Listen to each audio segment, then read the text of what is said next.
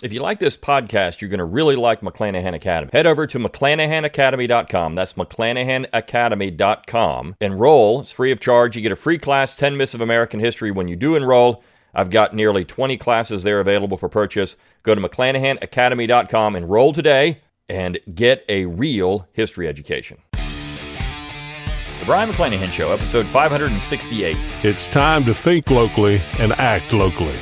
Welcome to the Brion McClanahan Show.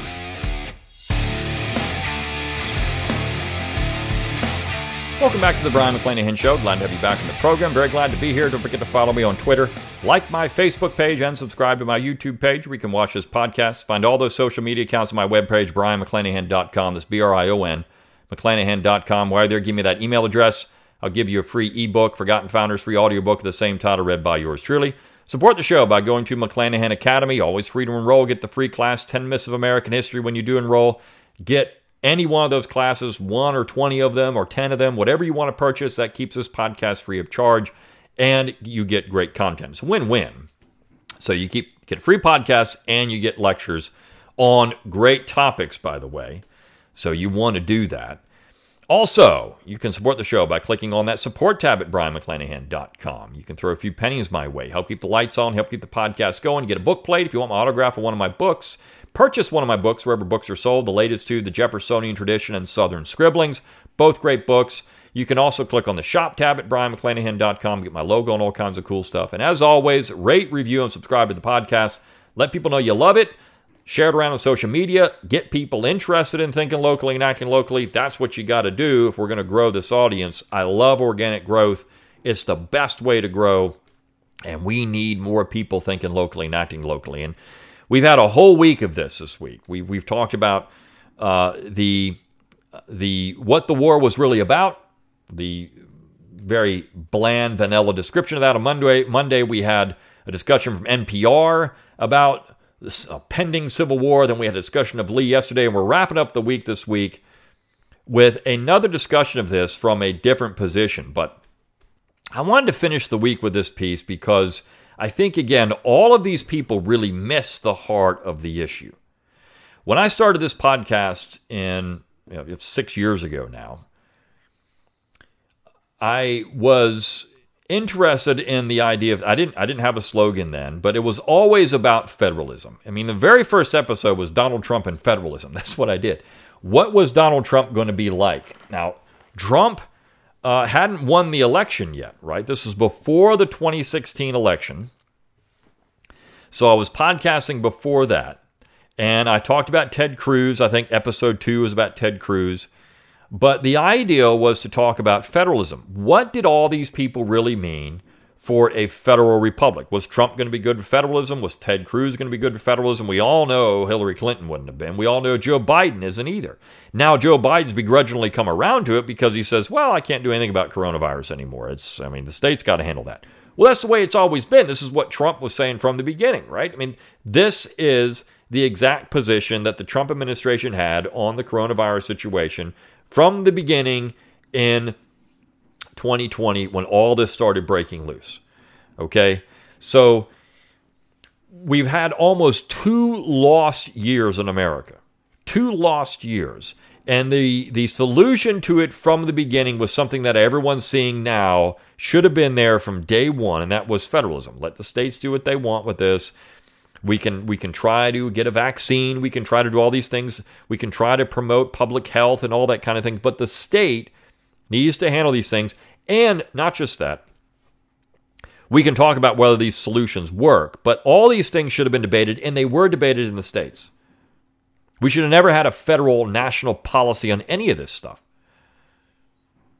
And we've seen that the states that did less of the lockdowns and the shutdowns have actually done better than the states that did more of that. But that's federalism. From the beginning, this was a solution to everything in America. The piece I want to talk about today, and this is by a man named John Harris. It was published at Politico. We are in a new civil war about what exactly? Well, John Harris writes a column for Politico, and he knows, or if we're in a new civil war, what does that actually mean? I don't think we are. I think we're in an ideological struggle that the left is perpetuating and forcing on America. Most people just want to be left alone. But if we're in a war, a Cold War, as the piece on Tuesday pointed out, what does that actually mean? So Harris says, for most of my reporting career, to refer to some dispute or another over a judicial nomination, perhaps, or an uproar over a proposed shopping mall near a battlefield as a new civil war was to reach for a metaphor. On the anniversary of the January 6th insurrection at the Capitol, we marked the evolution of journalistic cliche. Serious people now invoke civil war not as a metaphor, but as a literal precedent. Now, this is where these people are absolutely delusional. I saw somewhere on social media that a person put up, I was walking out of Congress today. This was months after, and look at the riot shields stacked up at the door. Yeah, that's all theater. They didn't need those things. It's all theater. It's all for the left to make people feel scared. Keeping the fence up for a long period of time. Keeping the National Guard sleeping in parking garages. It's all theater. The whole thing is theater. And everybody with a brain recognizes it. The only people that buy into this stupidity are on the left because they're already so stupid they can't get out of their own way anyways. Those are the only people that buy into this stuff. An insurrection? An insurrection. A guy walking out with the speaker's podium waving to the camera. Hey, you got grandma sitting there on their cell phones. That's an insurrection? You got some dope wearing a stupid horned hat. That's an insurrection? Come on. Whereas you got Antifa in cities firebombing them. Firebombing federal buildings. Now that is a little more of an insurrection. This is exactly what's happening. It's just stupid. But you see, the left is trying to promote a narrative that somehow the right is engaged in an insurrection. This is a civil war over what exactly? The Trump years, which is now evident to not end with his presidency, have awakened a conflict so profound that, as in the 1860s, democracy, constitutional order, and union itself are in peril. Democracy is in peril. What democracy was in peril in 1860? Unless you want to say, yeah, because when the North invaded the South, that destroyed democracy. Sure. What people don't realize, and I've asked this every year in my classes, what percentage of the population voted for Abraham Lincoln in 1860? If democracy was in peril, it was by Lincoln. He only got 39.6% of the popular vote. That was democracy in peril. He was a vast minority president, and a minority party was running the country. And so the other side said, you know what? We're not going to be governed by a minority, and we're out. There you go. Democracy was in peril because of the Republicans and the Union and Abraham Lincoln. Constitutional order? Yeah, constitutional order. What was that going to mean with a group that wasn't going to follow the Constitution? So constitutional order was at stake. A big deal indeed, but also a puzzle. If this is a 21st century version of the 19th century disunion, shouldn't it be more obvious what the war at bottom is all about? Well, I'll tell you what it's all about here, Harris. This is not, by the way, John Harris, who does really great films. This is a different John Harris. What is it all about? It's about power. It's about the left, doped like you, wanting to control the other side. And if you don't get your way, then it's, we got an insurrection. We've got this. We've got that. We've got Russian interference. We got all these things that they run around talking about. Okay, that's what it's all about, because it's about power for you. You want to break that? You want to put the puzzle together? Back off. Stop being a Yankee. It's very simple. The January 6th anniversary is a reminder that the chaos of the Trump years is in one important respect, and perhaps only in one, is a historical anomaly. The country many times over has witnessed dissent and disruption far more violent than anything seen in recent years. But earlier episodes featured profound ideological and moral questions, easily visible to the naked eye, in the present and to historians afterward, that lay at the heart of the matter. No, they didn't. No, they didn't. Because the real issue in 1860 was not about slavery, which he says it was in the next paragraph. It was about power. The real Civil War was about slavery. At the start, to restrict its territorial expansion, by the war's end, to eliminate it entirely. No. The real Civil War was about power. One side wanted to control the other. That's what it was about. That's what that wasn't about slavery. It was about what slavery meant, which was power. Capitalists opposed the New Deal knew why they loathed FDR. He was fundamentally shifting the balance of power between public and private sectors. And FDR knew too. Quote, they're unanimous in their hate for me, but I welcome their hatred. Except that's not really what he did. He was just creating a different type of capitalist class. He was creating a state capitalist class, which really had already been there, but he was strengthening that. This wasn't anti-capitalism. The unrest of the 1960s was about ending segregation and stopping the Vietnam War. Are you sure? Are you sure it wasn't really about power? Are you sure? You see, at the heart of all this, all three of those things have one word in common. It begins with a P. It's power. Only in recent years have we seen foundation-shaking political conflict, both sides believing the other would turn the United States into something unrecognizable, with no obvious and easily summarized root cause. What is the fundamental question that hangs in the balance between the people who hate Trump and what he stands for and the people who love Trump and hate those who hate him? This is less an ideological conflict than a psychological one.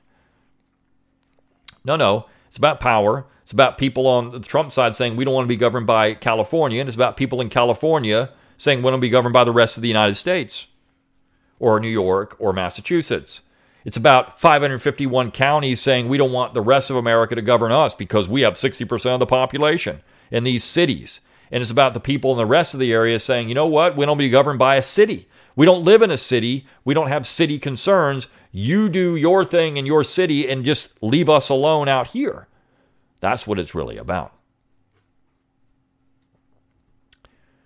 On the surface, of course, everyone knows what the Capitol mayhem and its acrid aftermath are about. Yeah, political theater. One side unreasonably believes that President Joe Biden's 2020 presidential victory was stolen. The other side reasonably fears that former President Donald Trump's followers are so slavishly under his spell that they are willing to hijack the legal apparatus guaranteeing free and honest elections in order to facilitate his return to power in 2024. But that's not what... I mean, look at that paragraph. One side unreasonably believes... It's unreasonable to believe that there was any anomalies, anything weird about Joe Biden. It's unreasonable. But it's also reasonable to believe that what they're trying to... These are slaves of Donald Trump, and they're trying to rig the election so that Donald Trump comes back into power. By what? Having voter ID? It's trying to rig the election? So you're saying that you really want to cheat? Why is it that we have, test security, for example? We want to have people in person taking a test so we can see they're not cheating and we know who they are. Why do we do that? But yet, it doesn't matter if you want to vote, and we've got trillions of dollars at stake here? How stupid do these people think we are? But the violent conflict spurred by the 2020 election flowed from years of conflict over every aspect of Trump's rise to the presidency and his performance in it. And the nearly 7 years since his presidential ambitions took flight in 2015, there has been a daily deluge of outrages and provocations and a corresponding flood of explanations of what's really going on here, why his partisans are so aggrieved, why they are so drawn to the most garish personality ever to occupy the presidency. Really? You think so? I could pick some other presidents that are pretty rotten, but this is all about Trump. I mean, it's the deplorables that are causing all these problems, not the left. The left isn't doing anything. They're just pure innocent saints, just trying to help people, trying to make sure that people can get food and clothing, and that's what it's all about, trying to ensure that everyone gets to vote. That's all it is. It's not about anything else. Don't you know? It's just you right-wingers are so mean. Just so mean to people.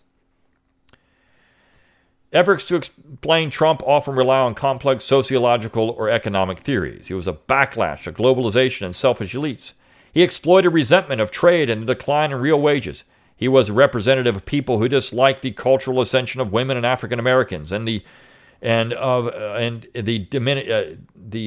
diminishment of working class white males and so on.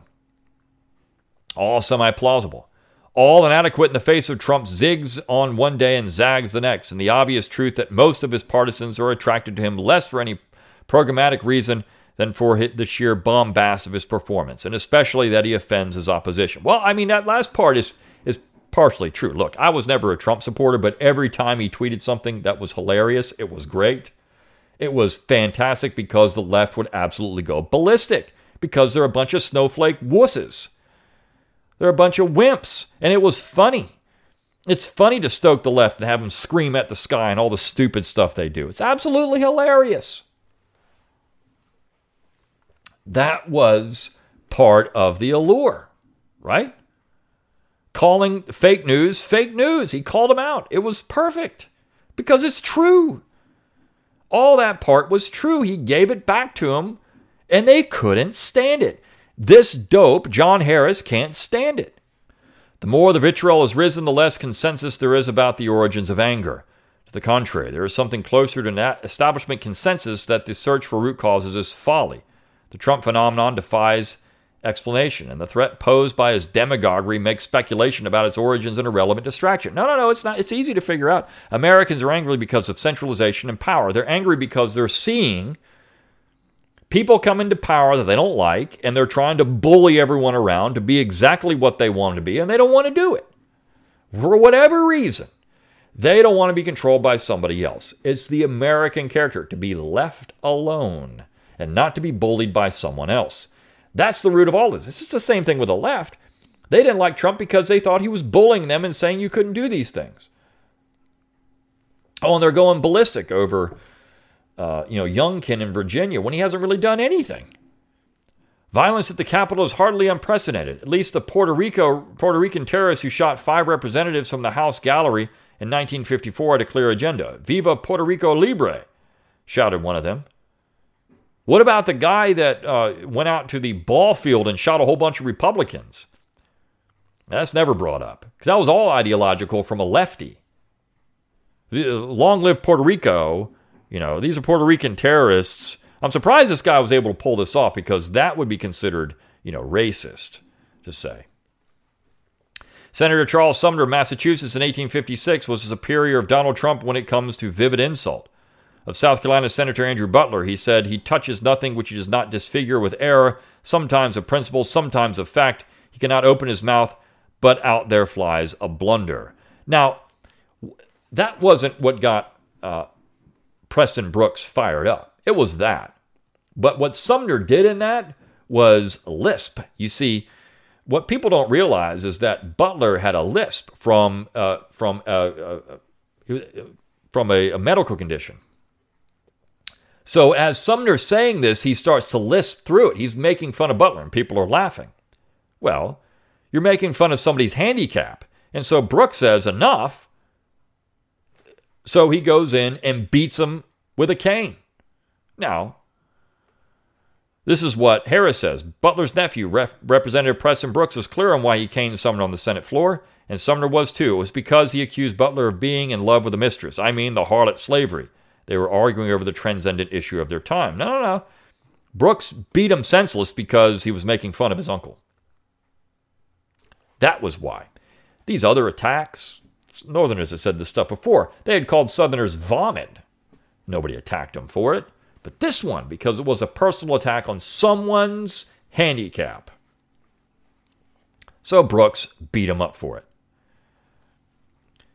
The transcendent issue of this time, no matter how the specific raw material of any given news cycle, is the belief that one half of the country suspects the other half is contemptuous of them and responds with contempt in turn.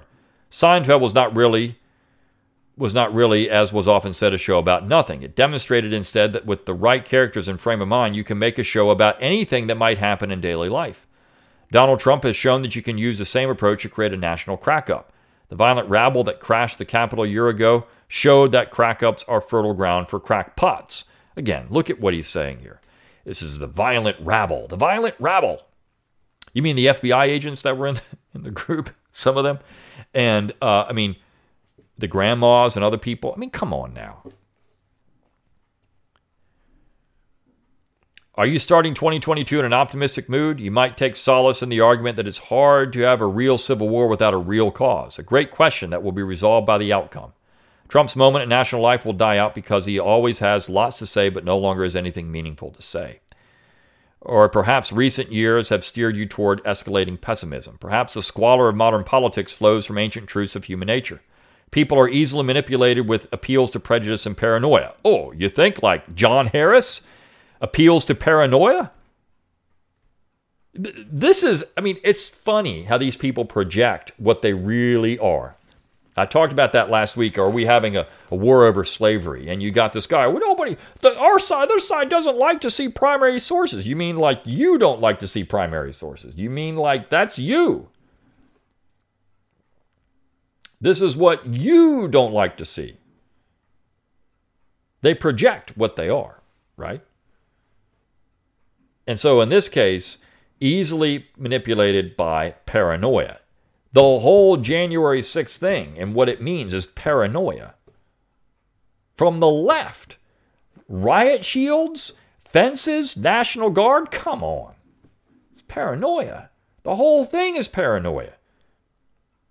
The whole leftist agenda is paranoia. But capitalizing on paranoia for power, that's a whole other thing. Never more so than when technology has led to massive growth in the industry of commercialized contempt. You mean the social media that the left controls and silences critics? Of course. A country that can have a civil war with no one really knowing what the conflict is about is one in which the muscles of governance are pitifully atrophied.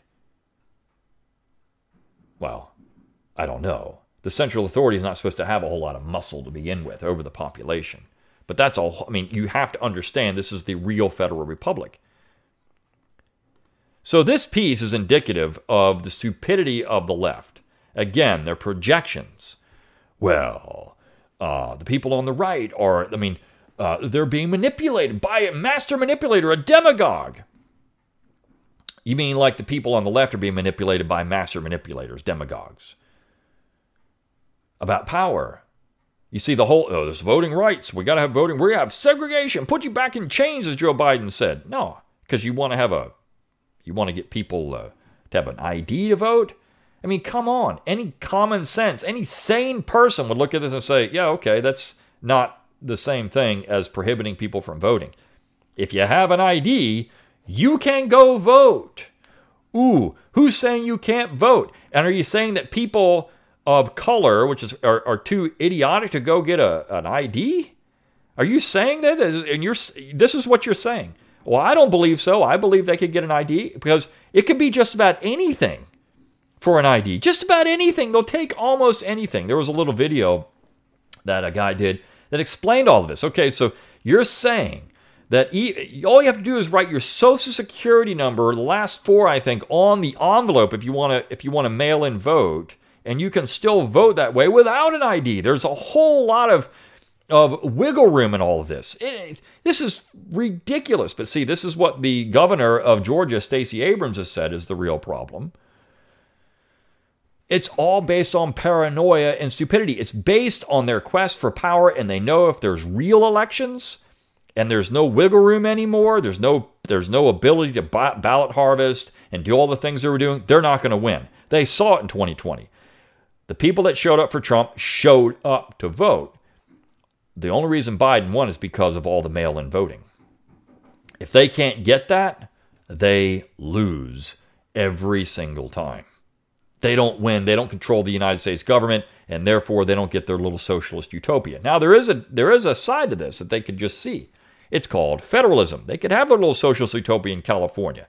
They could have the little socialist utopia in New York or Massachusetts. They could have it all there, all they want.